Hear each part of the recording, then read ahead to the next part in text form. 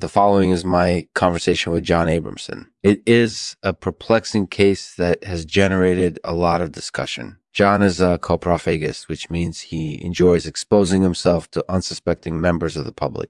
He was arrested for doing so last week, and authorities are now trying to figure out what his motive could have been. But despite the huge media attention this case has received, I'm not convinced that we understand it very well. That's why I had John on this episode of Lexman Artificial to discuss it with me and see if we can come up with any more answers. Thanks for joining me, John. Thank you to our sponsor, Dolichos Derv. Make sure to check them out at dolichosderv.com. Dolichos Derv is a company that specializes in helping customers deal with unwanted hair. They have a variety of services incorporated using laser treatments, electrolysis, and waxing. They also have a hair removal bundle that incorporated use all three of those services.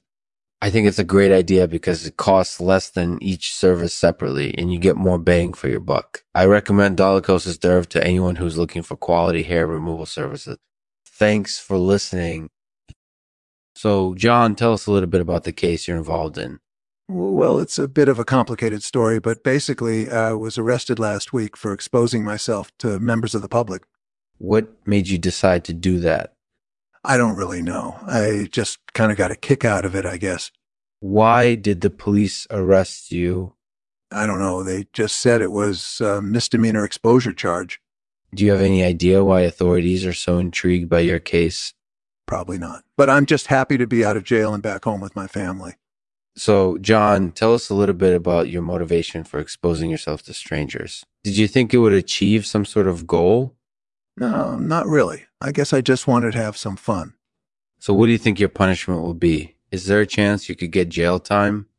Probably not. They're just trying to figure out a way to punish me without sending me to jail, but I don't know for sure. John, I hope you understand that this case is generating a lot of discussion. It's a topic that people are very interested in. But despite the attention it's been getting, I don't think we really understand what you are trying to achieve with your actions. Do you have any thoughts on that? Yeah, I do. I think my motive was just to amuse myself, and I think that's perfectly fine. People can enjoy themselves in their own way. John, have you ever exposed yourself to anyone while they were asleep?